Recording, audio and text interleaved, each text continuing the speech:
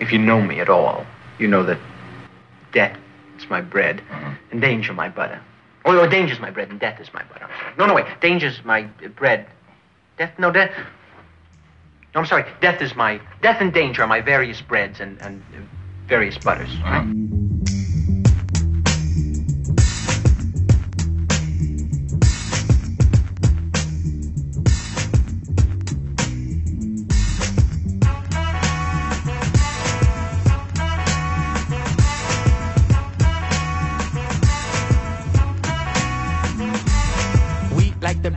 Straight out of our lips. Are we okay to answer my restaurant-based questions? What are your That restaurant? depends on the questions. What do we think of this trend in restaurants? I don't know how long the trend is, but tell me if you notice it. When you come in the door, they all like yell hello. I don't like that. I have never been to a restaurant like that. Yeah, and I'm really glad. Well, on the point that of sounds pizza, horrible. because I actually like a place called Mod Pizza, which they have a couple of here in the Valley. Okay. I think it's fine. The kids like it. We go. So what's so unique about Mod Pizza? But it's one of those places where when you walk in, you're like, "Hey, welcome, hey, Mod Pizza." No. I'm like, no. Do the customers do that too? No, but I wonder if they ever will. Like an insurrection. So everyone does, like all the staff members do this? Yeah. Every time the door opens. I don't like that. I really don't like that. I've That's too much. I've been to Moe's maybe once or twice in my life. You ever been to Moe's? Moe's Southwest Grill? Yeah. They do it there too. I've been there like once. Whoa, they do not do it where I'm from. Yeah, I mean, the one I went to was in Penn Station, so they definitely weren't doing that. Yeah. Well, I've been to one where they did that. Pennsylvania thing. I don't know. So you've never experienced this? No. Mm-mm. Well, how do you know that you hate it? I don't like the idea of it. I This just makes think- me uncomfortable. I don't want that much attention drawn to me when I walk into a restaurant. That's exactly right. That's my exact impulse is stop. Don't do that. Don't call attention to me. Yeah, I'm trying to be here inconspicuously. No one's supposed to know I'm going into this restaurant. What are you trying to hide, Will? I'm just trying to hide that I'm eating food out, you know? Wow. People say hi to me, blows my cover. You don't like that at all. What? I'm surprised this doesn't bother you more. You're Canadian. You definitely don't want attention. Well, I had another restaurant question. This came up before, but probably off mic. I am impressed that friend of the show, never guest, current wife, Chris. One of her singular skills is she can identify a restaurant's plausibility if it's going to stay in business just on first sight. Wow. She knows immediately, and she's always right. Sometimes she can just tell by the sign. She's like, that's not going to lie. There's a new place out near us, which I think is called Skewers, but for some reason she thought it was called Sherwood, so we refer to it as Sherwood's. Do they spell skewers just the normal way with an S? Yeah, and I don't think there's a Z on the end. I think there is a Z on the end. Is there? Well, that will be definitely, they're not staying in business. They might have a Z on the end. I'm not sure. So Yeah. wait, does whether or not they're staying in business involve the amount of Z's they have in their name? No, but Definitely. but I think it's in her wheelhouse of like the tools that she uses to know when it's going to stay in business or not. Can we, I mean, she won't be on the podcast, but can you conduct an interview and then like recreate this or Yeah, I read can- out the results? Right. I can do that. Okay. I want to open a restaurant called Zach's Pizza Hut. What do we say about that? Lots of Z's. Zach's just Huts. you're Huts. just doing it based on Z's? Why can't you just do the Z at the end? But Huts. pizza has Z in it. I think what we're talking about is when somebody adds like reels, like when you add a Z to something that's an S. It's the Oh, it's I the mean, could you have a phonetic Z. restaurant that's Pizzazz Hut? Yeah, I don't. If you want. That would be a restaurant where everyone yells hello at you Yeah. when you walk in. Definitely. When we were in college, friend of the show, future guest UV Zalco, always wanted to start a franchise called Har Hars, where we would build them only beside Hardee's. Har Hardee's. Hardy Har Hars. Oh, damn it. Did you say Har? There was only one way to go with that.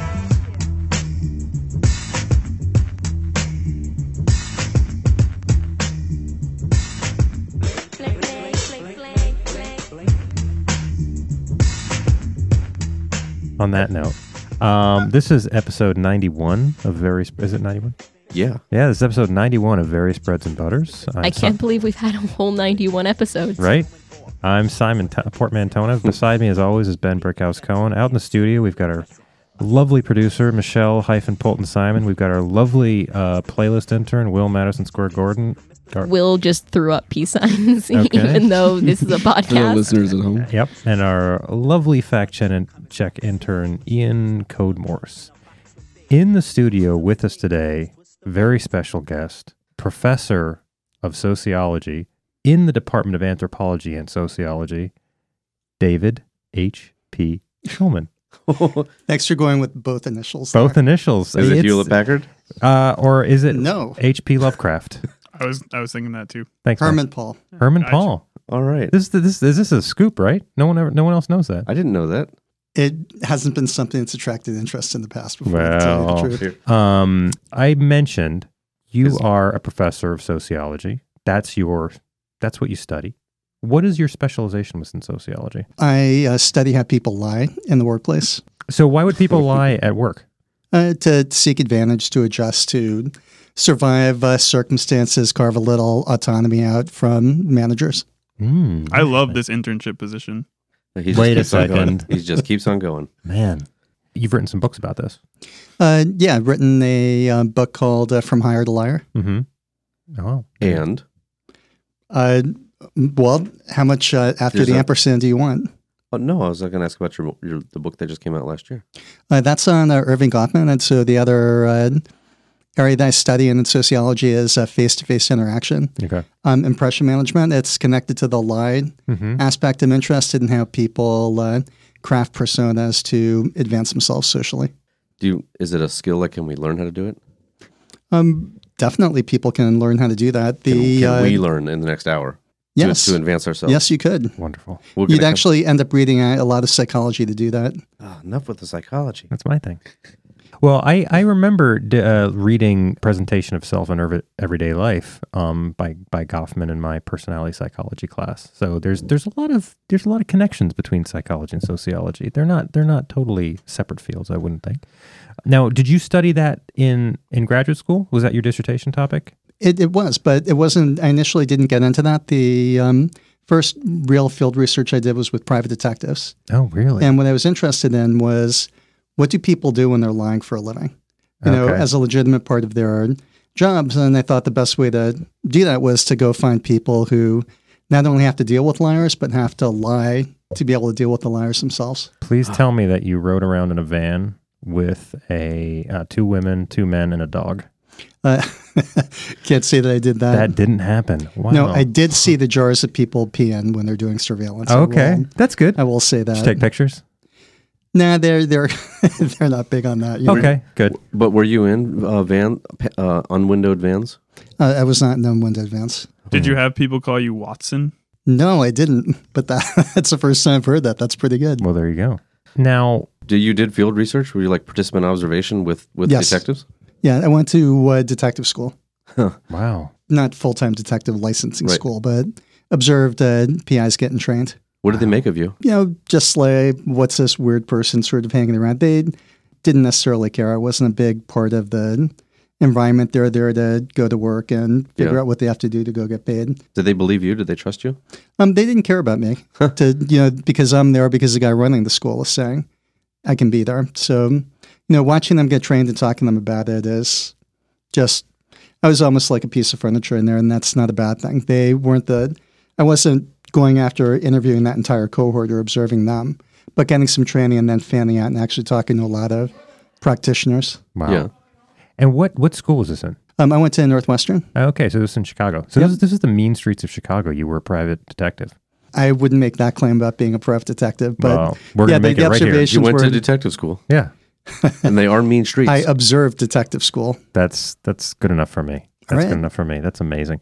Did you ever get into trouble or anything like that during yeah. your research? Yeah. Like how? Well, sometimes you would go and talk to people and do the same kind of thing most people do. I'm a graduate student. You have your consent forms, all this kind of stuff, and you go in.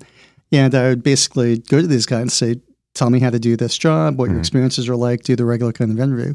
And you guys would just be like, why the hell should I talk to you? The background on this is actually one of the things that they will do is that they will go all the time saying they're a college student who has to write a paper. So can they talk to people? They use that actually legitimate thing. So me going up to them saying, I'm a graduate student, I want to do research on everything you do sounds like a BS Even though it was the kind of truth. claim. Oh, Yeah, even though it was true. it was an entire industry of boys crying wolves, and once the wolf comes, that's a pretty good metaphor, right? Yeah, that's fine. Oh, good. I won't cut that. Okay. Did you see any big crimes? No, not really. Did you see lots of little crimes? No, I mean, it's just not as exciting, without like the soundtrack and the TV stars involved in it. Did you like it? Did you enjoy it? Yeah, I did. I love talking to those guys. They are the opening line in my book. I think it's the opening line. I can't remember anymore. If bullshit was music, I'd be the Philharmonic. And that's what the guy just starts with. I'm like, this is the interview. This is the mother lode. I'm talking to this guy as long as I can. And, a lot of them love celebrating, victimizing people who are too stupid to protect themselves. Yeah. Wow. And so you'll do an interview with this person and you'll somehow code it, or somehow, what will you do with the interview? How will you sort of take information from it? Well, the informants are coded by the nature of the work that they do. So sometimes you have people who are working. I used to make distinctions between people who are in the phone book when we had phone books. That's, the dated part of this, versus a lot of guys get licensed. They just work for companies. Yeah. And they're not going to be working publicly with people. I'd sort them out by the nature of the work they're doing, and then just kind of go through the techniques. And a lot of times I was just interested in inventorying the techniques. After I worked with the detectives for a while, then I started talking to people who were, you hear from detectives about the ways that people lie at work all the time. And then I wanted to advance into talking to people across a range of professions and see the kind of social situations they find themselves in that make them feel that, it's appropriate to fib a little. So what was the big thing you learned? What's the payout? The capacity to rationalize what you're doing is built into the social organization and context around you. So for me, the interesting thing was people can do a ton of bad things and still consider themselves good people. So that kind of like constant philosophical question, how do good people do bad things and still see themselves as good people? Yeah. The majority of lies aren't like infamous lies. It's not like, you're burning Madoff, but the routinization of it is interesting. So, watching people, well, not watching, but having people tell you about the variety of lies that they tell and have them treat it as a routine that they're just every day dipping into this pool they're always swimming in, and it's not corrosive to them, but they just feel like it's socially situated and their morality is directed more by the social circumstances they're in than something they're carrying around in the individual little, body that they go in. Yeah. That was what was interesting about it. And so I began to theorize how would lies form a kind of infrastructure at work. And so that's everything from lies companies tell you to do. So, appear to be happier than you want to be when you're in the service work, versus all kinds of things going up the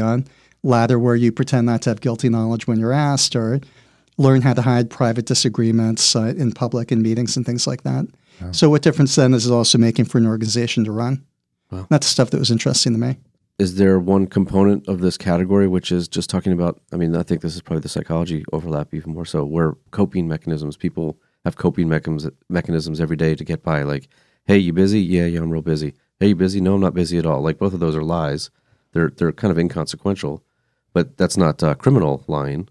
But it seems like every day we go around trying to cope with things and end up telling small lies just to get by. That's exactly the kind of thing I was interested in. And, pretty close to what people would tell me. I would split up the kinds of lies by sort of the functions I think they would accomplish at work. So some kinds of lies are to make you appear more credible at work, make you appear to be the kind of person you like other people to view you as. Some lies are just about goofing off. How can I shirk and look like I'm just absolutely doing everything I'm supposed to be doing? All those kinds of things. So it was the point you're making, but also how can you localize it to different aspects of work? So there's the part where, you just don't want people to bother you. Then there's the part where people are forming a kind of common team to lie to customers, forming a common team to lie to their bosses. Wow. Have you ever thought about studying it in the academy? It certainly is a workplace, but somebody used that analogy of not fouling the nest. Yep. I get that. There's also other words for that, but we like to keep this a family show, so we won't say it. But there was a person I spoke to about this who couldn't restrain themselves from talking about the kind of stuff you see in grad programs. Oh, okay. I think is pretty generic, and person had a lot of theories about why people don't stay to finish out their programs. And, that happens in social. I'm assuming it happens fairly often in a bunch of other disciplines. And it's a little bit like the restaurant. You would be able to tell early on that some people might not be able to make it. Yeah. But nobody wants to admit that when they're in the midst of doing the classes. So the break would kind of happen right after the classes finished and you're out there supposed to be doing your independent research. And then they would teach themselves to hate the institution enough so that it was their fault they were going. Now, how does this interact? I mean, the imposter syndrome is something that a lot of people in academics and actually many industries have. Podcasters even. You just pretend that you know how to do it. How does it interact? How much of with life this? is that, actually? Yeah. Well, I mean, I guess it's a lie in a sense if you're actually qualified to do something, but it's more in the sense of you're not lying to get ahead. You're almost too truthful. You're almost saying, I'm clearly not good at this, even though you probably are. Do you, I don't know if you have it committed to memory, but the Block Onion story on the first page of your recent book. Do you remember the title of that story? I think it was something like, today is the day you discover you're a fraud, or something about you being a fraud. Mm-hmm. Yeah. Today's day you find out, or you're exposed as a complete imposter. Yeah, today is it's something like that. Today is the day you're exposed to complete imposter. Yeah, that hit home with me, and I thought this was a great sound off because I think people run that monologue in their head a lot. Sure. Now, so you were in Chicago to do your grad work. Which you're confirming, this has come up in 3 straight episodes. Northwestern is in Chicago, and that's the Northwest. It's actually not in Chicago. Oh, it's in That's It's in Evanston. How far is that from Chicago? It's in Chicagoland. The Chicagoland area. Chicagoland area. Fair enough, on that big blue lake on the east. Where were you before that? Before that, I was back east. Okay, where? Boston area. Did you grow up in the Boston area? I actually grew up in Mexico. Did you? Really? See, Wow. We should have done our research. Where in Mexico did you grow up? I grew up in a small town called San Miguel de Allende. Yeah, my dad was a sculptor, and he took us down there. So I'd be down there probably 7-8 months a year, and then my dad would take the family back up to the States for 3 or 4 months. So pretty much 3 to 13 was in San Miguel de Allende. Now, are you bilingual? I was. I would be able to understand, most things and speak decently, but nothing like when you were thinking in the other language that you were in. And I went to school in Spanish for part of the day. Okay. But now my conjugation would be off, and all those kinds of things. I wouldn't be able to do the rapid fire speaking. Where did you do your undergrad? Clark University. That's in Worcester. Getting off of all of this intellectual talk, what are your? I've heard from many people that you have an affection for really bad. People say people have said that you have an affection for really bad sci-fi movies. And that is absolutely true. Where does this come from? So you've seen every Sharknado film that's been out there, or what is your favorite bad investor? sci-fi film? Sharknado lost a little of its luster once you get to 3 and 4. They lose the plot a little. 1 and 2 though were fantastic. Those were the godfathers of the Sharknado genre, one might say. Okay. What makes them so great? What's appealing? To tell you the truth, I read sort of intense, serious stuff, and I know people love looking at like deep aesthetics in film and all that, but sometimes I just don't want to think. I want to see something that's a lot of fun. You want to see a bunch of sharks in a tornado. Well, but there are other like good things. You want to see, goofy alien pictures, zombies. Mm-hmm. Are you a Mystery Science Theater fan? Yes, I was, and I haven't seen the new version of it, but that, and I of course recognize various breads and butters from that sort of from the Woody Allen original too.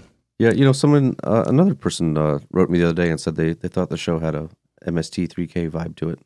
We should just watch movies and make fun of them. I would say They Live is probably pretty good favorite. That was a really good film. Is that the bubblegum one? Yeah. I love that quote. That's a Rowdy Roddy Piper. If somebody doesn't know about it, I'll just play that part for the sake of the audience. Sure, it is a who nothing makes a film better than putting pro wrestlers into. Act. So it's a film with Rowdy Roddy Piper, and I think it's John Carpenter. John Carpenter. So it's a film, John Carpenter film of The Thing, of The Thing fame. By the way, sorry to interrupt. That's also one of my favorite scares. And The Thing, the scene when they're trying to see which are the people in that. Have you seen the movie? The Thing? I've not seen The Thing, no. All right, so it doesn't work to talk about the world's scariest scene with people who haven't seen the film. We need Liam here. He'd like this. He would. Former guest friend of the show, Liam. That was one of those, like, jump out of your seat and throw the popcorn out. Yeah. Well, They Live is actually a movie about a person sort of down in his luck that somehow comes across these sunglasses that when he puts them on, he sees truth as it actually is. So the film technique is that when he puts the sunglasses on, everything goes black and white. But then he sees these people walking around, usually very wealthy people that look like lizard people or aliens. And he sees these messages on like a regular billboard that you might look up that has like a cigarette ad, says, consume or something like that. Oh, like L.A. Story. Definitely different than LA There's Story. billboards in that, too. Are there? Oh, yeah, that talk to Steve Martin? Yeah. Well, no, this is different. This is a... But they both have billboards. Yeah. What else can you tell me about They Live that you... Is it that line theme? Did that attract you to it? This truth exposure? I think it's sort of the clever but cheesy way they have these sunglasses go on, and now you see capitalism. Mm-hmm. It's meant to be this, these alien. I mean, it's not a movie that I think requires like a lot of heavy interpretation, but it's deeper than a lot of sci-fi. And it's got a great fight scene. I mean, this is a great fight scene. Yeah, this is not a genre where the angels of one's better nature come out. Great fight scene, good violence, lots of stupid people having bad things happen to them. So do you seek these movies out? Yes, I have. Not They Live, though. I mean, usually, never been a slasher fan, but sort of the comedy. I'm a huge fan of also the East Asian tradition in horror films. Love those. I'm doing Train to Busan, actually, for the favorite films. That's right. What is the Train to Busan about? Train to Busan is one of the kind of horror movie genres where life is going on. Normally, people going about doing their everyday things, and then the cataclysmic apocalyptic thing happens, and you see people burst out of their routine, and suddenly you see something about who they are when they're confronted by the monsters. And what recommends it to me, it's also, for me, I like those movies where you're not looking at your watch, waiting for it to end. You are caught in. It's got intense pacing. Yeah. They have a creative way of dealing with the zombies. In some ways, I haven't seen it before. Wow. And so you really are kind of at the edge of your seat. And one of the nice things about Train to Busan, not to spoil it too much, is that if you're used to an American formula about how these movies are supposed to go, this is not going to do that for you. Yeah, well, that's what I wanted to ask is, although you said it's valuable to watch because you don't have to think about them so much, now that you have watched a lot of them, how culturally situated are they? Like, is there a certain way that American ones will do it, which is in contrast to an East Asian one, like you talked about? A lot of the American ones are usually, and I think I'm going to answer this like a little more of an egghead kind of way. They're a little more obvious zombies or analogies sort of thing. And, a little more capitalism, they're in the mall. It depends how many of these you've actually seen. There aren't many of the sort of fun zombie movies. Any of you seen Evil Dead 2? No, but I know that it's a huge like cult film. Now, have interns in it? If you want to celebrate culture, you should see Evil Dead 2, the musical. Oh, wow. Which actually exists, which, yes, I went and patronized. The hit medley, What the Fuck Was That? Mm-hmm. When the demon appears, a lot of clever stuff going on in that. Yeah. In the American versions, there usually have to be real heroes and villains among the humans are surviving. There's always going to be some story about the brave person who's going against like the chicken shit person who doesn't do anything when the zombies come. Yep. Can't trust government. There's a little of that and the other one, but also the nature of what the zombies do and less, you don't get some of the same stereotype stuff that you would get. There's always going to be the hellbilly guy with the great shot who's going to save people, Walking Dead, this kind of thing. So they're much better, I think, at, take these average group of people. There's the plucky person who you kind of root for, but the way that they're stereotypical is not the same way that they are in the States. I think I just like seeing the difference. That's cool. I like seeing it's fun how many different ways that comes out because it's come up in class a couple times this semester. We were watching Modern Times, a Charlie Chaplin movie from 1936. The one famous scene is him when he's going through the gears of the machinery, and it's fun. It's pretty on the nose. He's like, here's a movie about getting ground up and becoming part of the machine. And so just in case you had to wonder what it was about, he's actually going to get ground up and part of the machine. So you don't have to think it through. But it doesn't, not in like a stupid way. It's like, I'm just going to put this metaphor right in your face so you get it. And it works really well. And that was also right there with the surveillance. Yeah. Right? With the video where, the boss can just zone in. Right. Sector 4-1, Sector 2-7. Raise it up. And then there's a dude without a shirt who runs around and pulls levers. He looks exactly like Sean Hannity. You should see it. Modern Times. Boy, Modern that Times. was some good psychic work right there. I watched Rogue One last night and really enjoyed that. So it was a great film. Do you think that requires a working knowledge of the series? Oh, Rogue One? Yeah. It doesn't, I don't think it, I mean, it actually was one of the movies that I think works well on its own. I mean, it fits in well with the series. In fact, while I was watching it, I was constantly surprised at how well they fit in with the rest of the series. But knowing that, well, they too knew what was happening both before and after that movie, it wasn't so spectacular. Like, of course they would make things fit in because they know what's coming. But I enjoyed it. It's a good movie. I liked it. I think it was. I'll say this, and maybe people disagree. I think it's maybe my favorite of the 7 that have been out there, 8 that have been out there. I think it's my favorite. Yeah, I really enjoyed it. Whoa, I thought it was good. That seems that's inflammatory. I'm just radical claim. just We're gonna saying lose it. listeners. You know what? You're gonna start fights in our Twitter feed. We're gonna have negative listeners after this. Yeah, People will be listening to other podcasts in spite. I already stopped listening. Oh wow. Well, I have a musical question for you. Shoot. I wonder, age 10, could you say what your favorite music was? What were you listening to? Harry Belafonte. Harry Belafonte. Harry Belafonte. This is tied to the Mexico thing. So when I grew up in Mexico, you're not getting like a lot of American top 40. And so I'm listening to the stuff that my parents are wanting to listen to, and my mom loved listening to Harry Belafonte. So that's what I would remember from 10. Any particular songs you remember? You ever seen the movie Beetlejuice? Remember the song that they're doing when is it banana? What's it called? Banana Boat Song. Banana Boat. Is that what it's called? that would be the song. There you go. Thanks, Ian. It's gonna be on the playlist.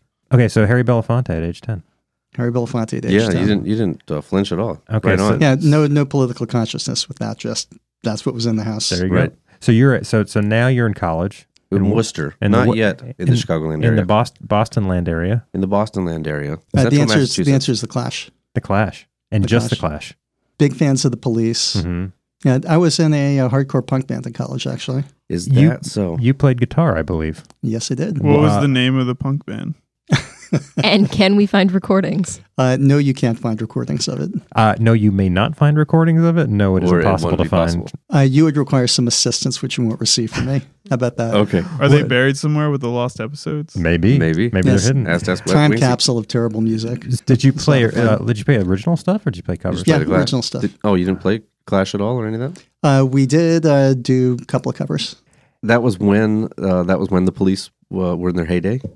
Yeah, but there's also when the Clash were starting to really get popularized, not from their earlier music, but they were starting to Right. pick up around. I think it's around the London Calling time. Okay.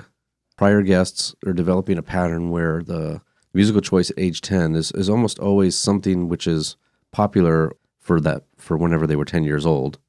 And the one at age 20, there's a lot of diversity. Sometimes it's some subgenre or subculture of music that's popular. Sometimes it strays intentionally from that. Mhm. And then 30, you can't pin it down at all. It could be anything.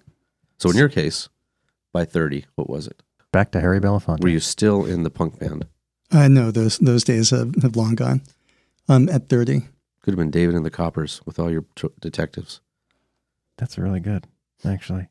Was it David and the Coppers? It was not. Okay. They love being called that. I got to say, I think I still stuck with a lot of the groups I liked. Yeah. Then I was always a big fan of The Who, David Bowie. That was Still just- listening to sort of the same people. Yeah. I think didn't have any new discoveries. There was a local band in Boston I really loved, but I didn't learn about them until I was 22. Was it Boston? It was not Boston. It was a group called Rick Berlin the Movie.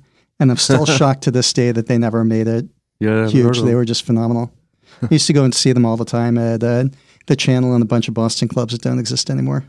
There you go. I think he's telling the truth. I think. But it is. actually, I do love cheesy music. If you ever seen Bill Murray sing the Star Wars theme, Mhm. Yeah. that kind SNL. of stuff always cracks me up. And I love bands doing terrible covers of songs. Does that That's go- really fun. Is that in keeping with the bad sci-fi movies? I think so.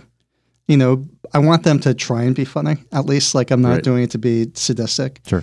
But I think Pat Boone doing Black Sabbath, that's pretty amusing. I don't know if you know he cut a heavy metal album. I did not know that. No, that's actually true. There's a guy in Vegas named Joey Cheesy who does a bunch of songs. And I've seen Dred Zeppelin. They're fun.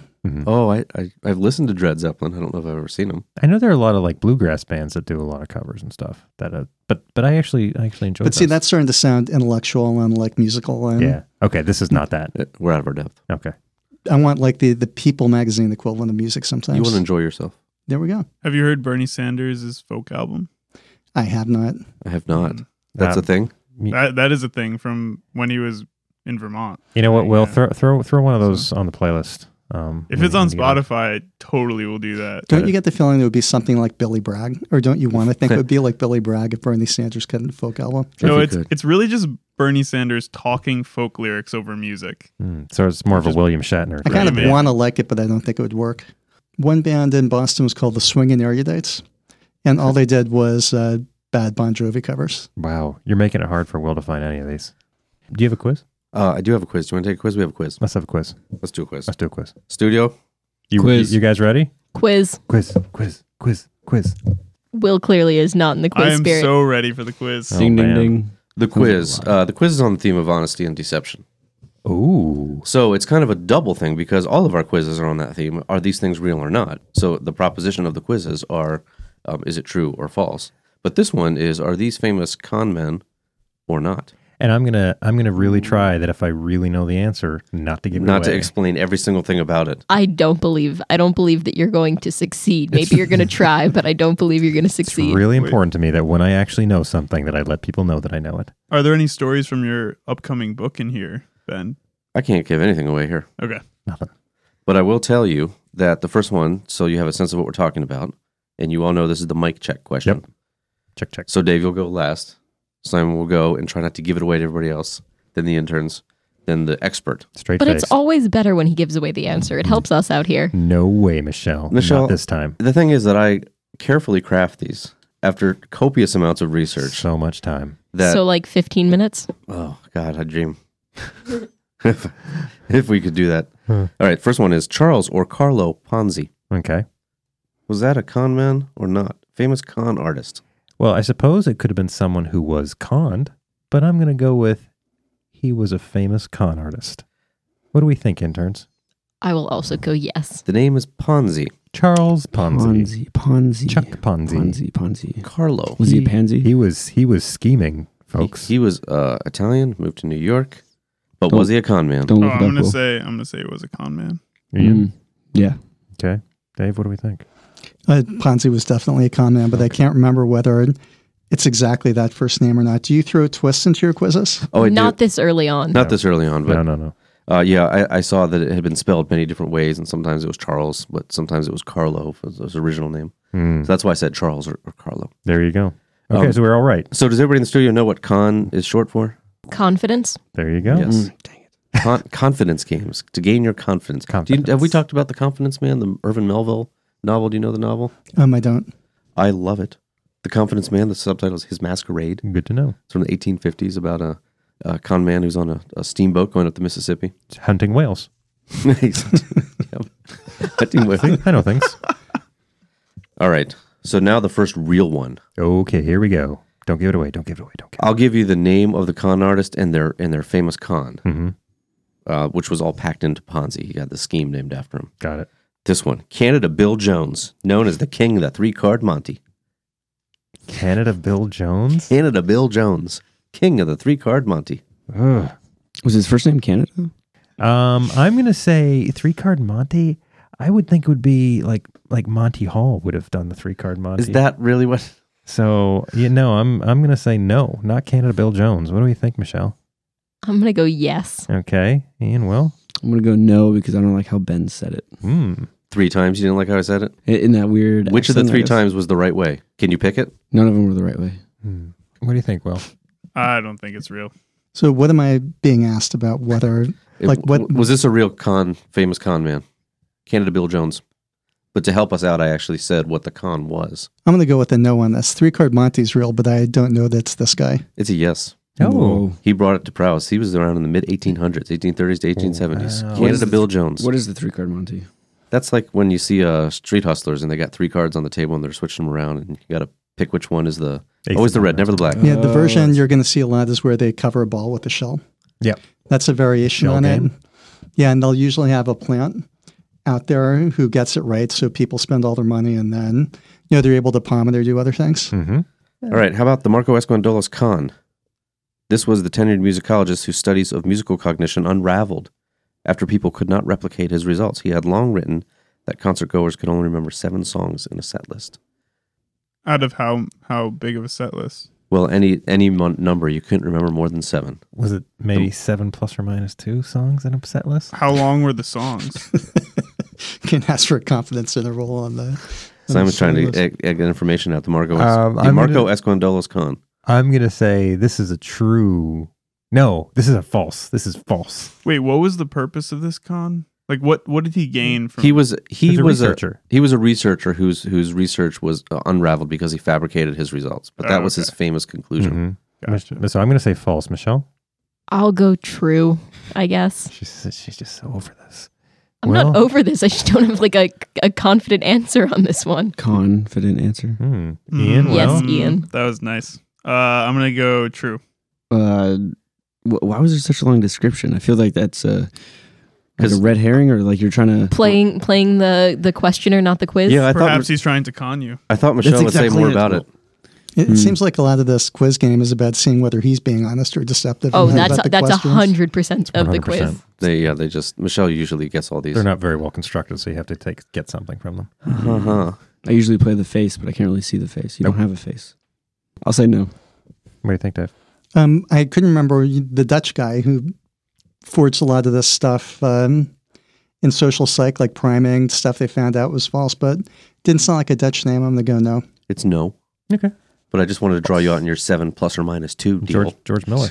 And I had to get a fish reference in there because Marco Escondolos is mentioned in the song Run Like an Antelope. Oh, good. And I was listening to that when I wrote the quiz. Oh, great. Isn't it nice? It gives you the provenance of the question. No, it is not. All right, this one is for everybody, but I want Ian to hear it. This is about the con man Professor Henry Friend and the Electric Sugar Refining Company. Was he a con man? Electric sugar refining? The Electric Sugar Refining Company. Because they used to do it with steam. And then they came up with the electric refining system. By the way, friend of the show, future guest, Charlottesville resident David Singerman. He's gonna love this quiz. Okay. I am going to say sure, true. Michelle? Sure. Can true. Ian go before me because somehow this is targeted at him? No, you have to go. Ooh. I only said that because I knew he wasn't going to go before you. Fine. Laying down the law. Don't worry, he doesn't have good reading retention anyways. Yes. You're committed. So committed. It's true. Wow. Do I answer? Yes. I'll say maybe. Okay. No, I'll say yes. Yes. Dave? Don't know it. I'm going to go yes. Yes, it's yes. Oh. Ian even read the description of it once. Mm-hmm. Really? Too many Yeah. words. That's the answer to Will's question. Yes, he's in my book. Oh, okay. He was selling extremely well refined sugar for a high price in Brooklyn, and he had a secret electric refining process, and he had it under a blanket room, and he'd bring it to the investors, and he'd wave his arm over it and say, "It's under here. I can't show it to you. It's proprietary. But when you leave the room, I will show you the results of the process." And they would leave the room, and then he'd have these bins of really highly refined sugar. Say, "Ta-da! There it works." And it took them several years before they figured out that he just had his brother-in-laws back there switching the sieves and pouring the pre-refined sugar from one barrel to the other. Wow, that's deceptive. I would just be worried all the time that I would get caught. That's why I would never do that. And also, it's long. They only caught him because he died, and his wife couldn't hold up the con. Wow. She couldn't carry all those bags of refined sugar in by herself. No. Wow. So did he still refine the sugar in some way? No. So he just bought refined sugar somewhere else and then sold it for a lot more, claiming it was even better. That sounds like a proprietary idea. That was in 1889. That is in the late 1800s. All right, the next one, con artist or not. The career of Gary Busey. I liked him in Lethal Weapon, so I'm going to say false. What do you think, Michelle? I will also go false, but I appreciate this. Mm-hmm. I guess I'll go false. This is a yes. What? Yes, our guest has it correct. It is a con. How does he have a career? That's a total con job. He's got those really big teeth. That is an absolute con job that he could have a career. Okay. But he's not Nick Nolte, only perhaps being confused for Nick Nolte in earlier years. But what about Lethal Weapon? Buddy Holly's story was good. We're talking post motorcycle accident. Yeah. Well, what about the next one? The career of Tom Berenger. Tom Berenger. What was he in? Was he in Platoon. Was he in Remo Williams' The Adventure Begins? Fred Ward. Fred Ward. Oh, he was in They Live. No, No, Frank. Fred Ward was the guy. Oh, the guy. Okay. That's a B movie. It's like my thing. Yeah. I would think the adventure would continue, but it never did. It wasn't a bad movie, actually. I think pretty it good. wasn't a bad movie. Yeah. He ran across wet cement. You know, in terms of whitewashing, there was a Joel Grey problem. Does with anybody in that the movie. studio Yes. know what they're talking Yes. about? Other 'Cause nobody in here does. Listen, Liam will know what we're talking about, so we're good. So we have officially reduced our audience to one. Yes. What was the question? The career of Tom Berenger. Tom Berenger. You were just all supposed to answer quickly, like, "Oh, that's funny," because you said Gary Busey, I'm going to say and he's another terrible actor. No, I'm going to say no. False. He's a craftsman. What do we think, Michelle? Is I'm there a gonna go right no. answer on this? This is for your sake, Michelle. There isn't a right answer. So then maybe. Good. Mm, Well, Ann. absolute yes. Mm-hmm. I don't know who this person is. Okay. What do we think, Dave? No. You appreciate his acting? I think it's con. I don't know how he gets jobs. I think it's terrible. Well, what was the last job he had? Platoon, 1987. That was the last job he had. No, actually, he was in Inception. There you go. What? Nothing Yeah. wrong with that.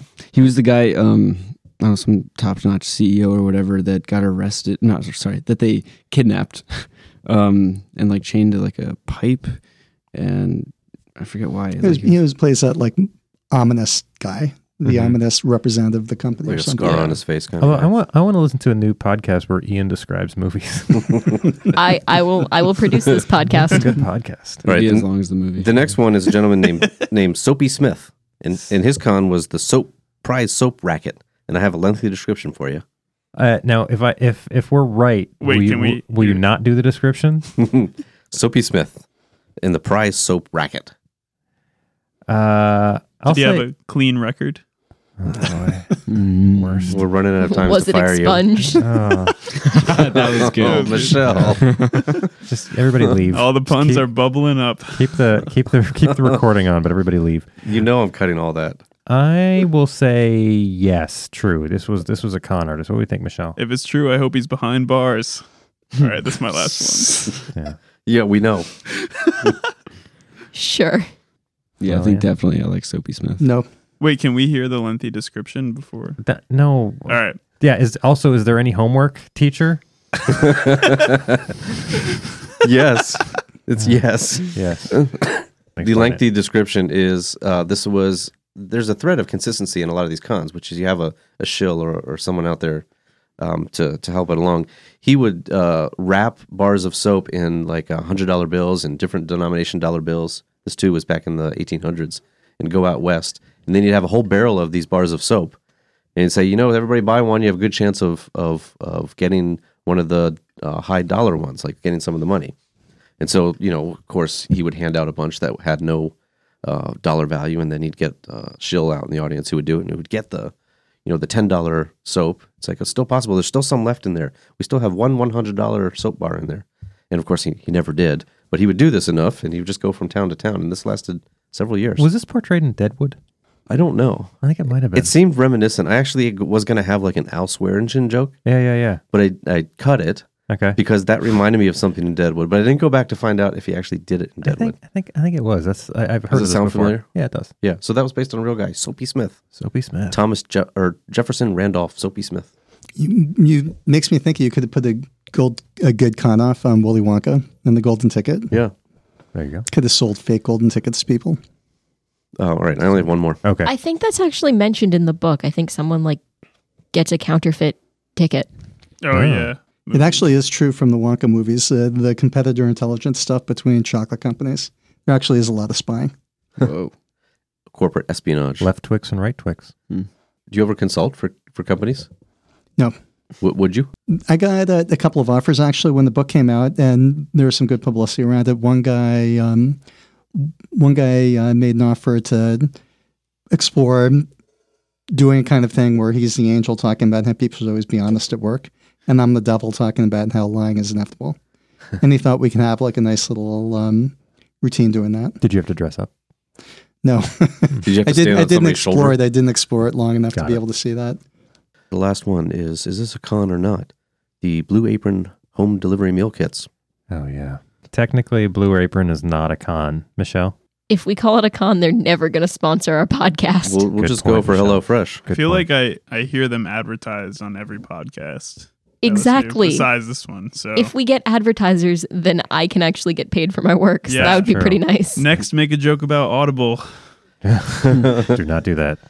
They're the real deal. Audible.com. Visit and enter discount code VBB. Mhm. For what, Simon? Free error message. What do we think, Dave? Blue Apron, real or not? Casper mattress, real or not? They're real. They're real. Why do you The ask whole if they're a just- con? The whole thing seems like such an elaborate con to me. Okay. Like, hey, why don't you all buy these meals? It's only $10 a person. What a great deal. Hey, why don't you all get this meal? It'll only take you 45 minutes to make it. That's awesome. Hey, did we tell you it's sustainable because there's not that much packaging? Every bit of packaging you get is infinitely more than the zero packaging you would have had if you had just, picked this from your garden or got it in one bag. Okay, but like, pick this from your garden is not practical for the vast majority of Blue Apron's target audience.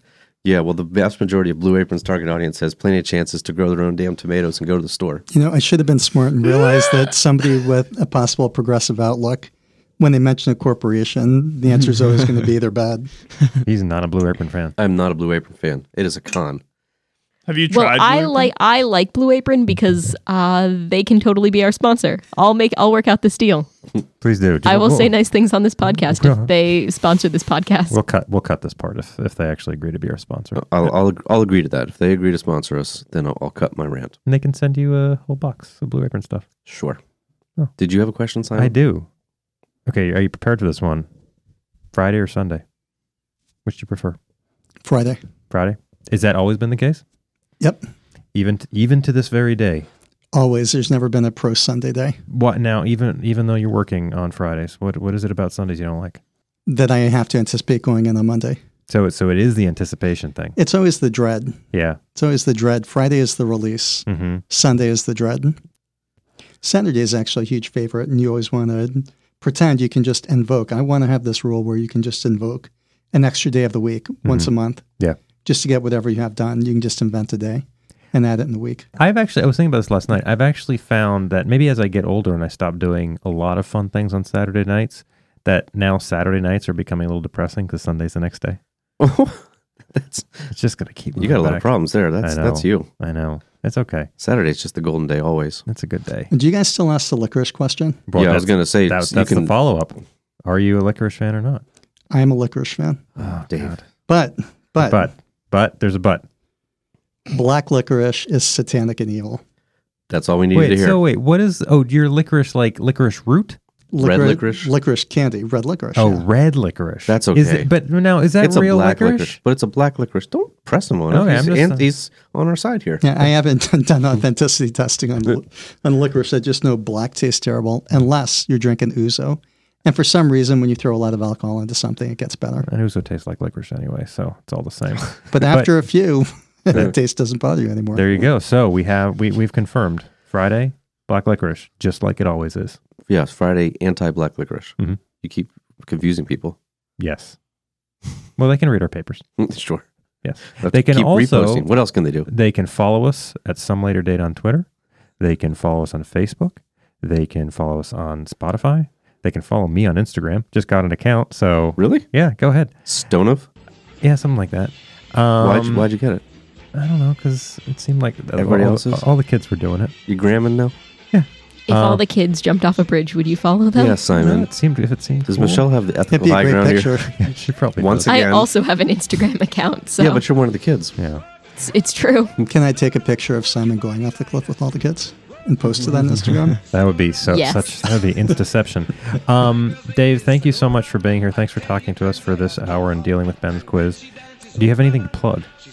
I Do think you that's have great. any upcoming appearances, Simon? I'll be at the Chuckle House in Kenosha. That was the Chocolate Hut in Sheboygan. Well, I don't know. The Ha Ha Hole in Tulsa.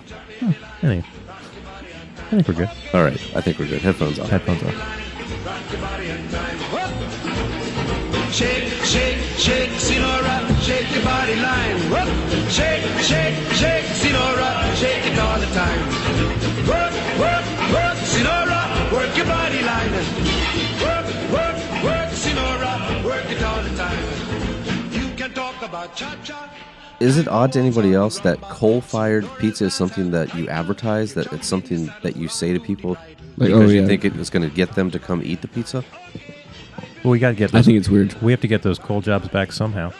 Why? Trump's going to bring back coal-fired pizza. I think that joke has already been made. The contrast doesn't have to be like solar-powered pizza. Yeah. Or like renewable energy pizza. You can have solar powered pizza though. I mean, no, that sounds weird. Solar powered cooked pizza. We are. I know it's our want, but we're straying from the main purpose of the question right off the bat. Why would somebody want to eat pizza from a coal-fired oven? And does it seems matter? ashy and dark. And or does it even matter sooty. the heat source? Does that even matter? Well, I think like a wood-fired oven gives it a certain taste. It's just like any kind of cooking or brewing process. Like the source of energy matters, but I don't know why you'd want like charcoal. Like it's just like, hey, I got a barbecue out back. I'm going to make a pizza on it. So how do you prefer your pizza to be made, Ben? Well, like a clay oven or a wood-fired oven. Oh, what? So why does it matter what it's cooked in? Because they taste better. Really? Yeah. Pizza tastes like pizza. You haven't had a pizza from a wood-fired oven versus an electric stove? I probably have had both, but I do not recognize the difference. Ian doesn't put spices on his food. Whoa, this is a completely different topic. Wait, any spices whatsoever on any food? Completely different topic. Ben, we can stick to your question. Wait, no spices on any food ever? Yeah, I don't like. Do you have a taste bud problem? Did you have an accident? What are we declaring a spice? I think actually what I've discovered recently is that my family never puts salt in their like cooking, and sodium usually like increases the intensity of flavor. So I'm used to just kind of low intensity flavor. What do you expect from Indonesian food? I have absolutely no idea. It is going to have spices. I can imagine. See, I can eat spices. It's just like, how come they don't have Indonesian restaurants? They do. They just they're in Indonesia. Probably not in Easton.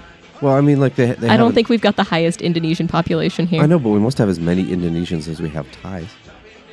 No, that's false. In the U.S., there's actually a ton of Thai there's more Thai people than there are Indonesians. Yeah, definitely. I'm pretty sure. Yeah. But Indonesia is a much bigger country. I don't think. Do you think? Are you just saying that? You don't know. I do know. Also, is there You're the fact checker. Is there this is on you. Is there a unified Indonesian cuisine, or is it a variety of cuisines from different places?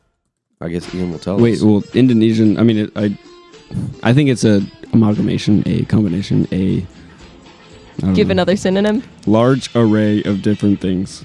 Thank you. Yeah, well, I don't know why you are you unwilling to put spices on things? Do you not know like about taste? Do you know things taste differently? I think because I think because I'm just more tolerant of low taste things, I don't want to spend the money on spices. So is this your way of explaining why you wouldn't know that a coal-fired pizza sounds like a bad idea? Yes. Food marketers are just throwing stuff out there, assuming people aren't going to question it. So I think what you're going to have to do is buy us a bunch of pizzas, and we can do a taste test. That sounds valid. Various pizzas and butters. And butters.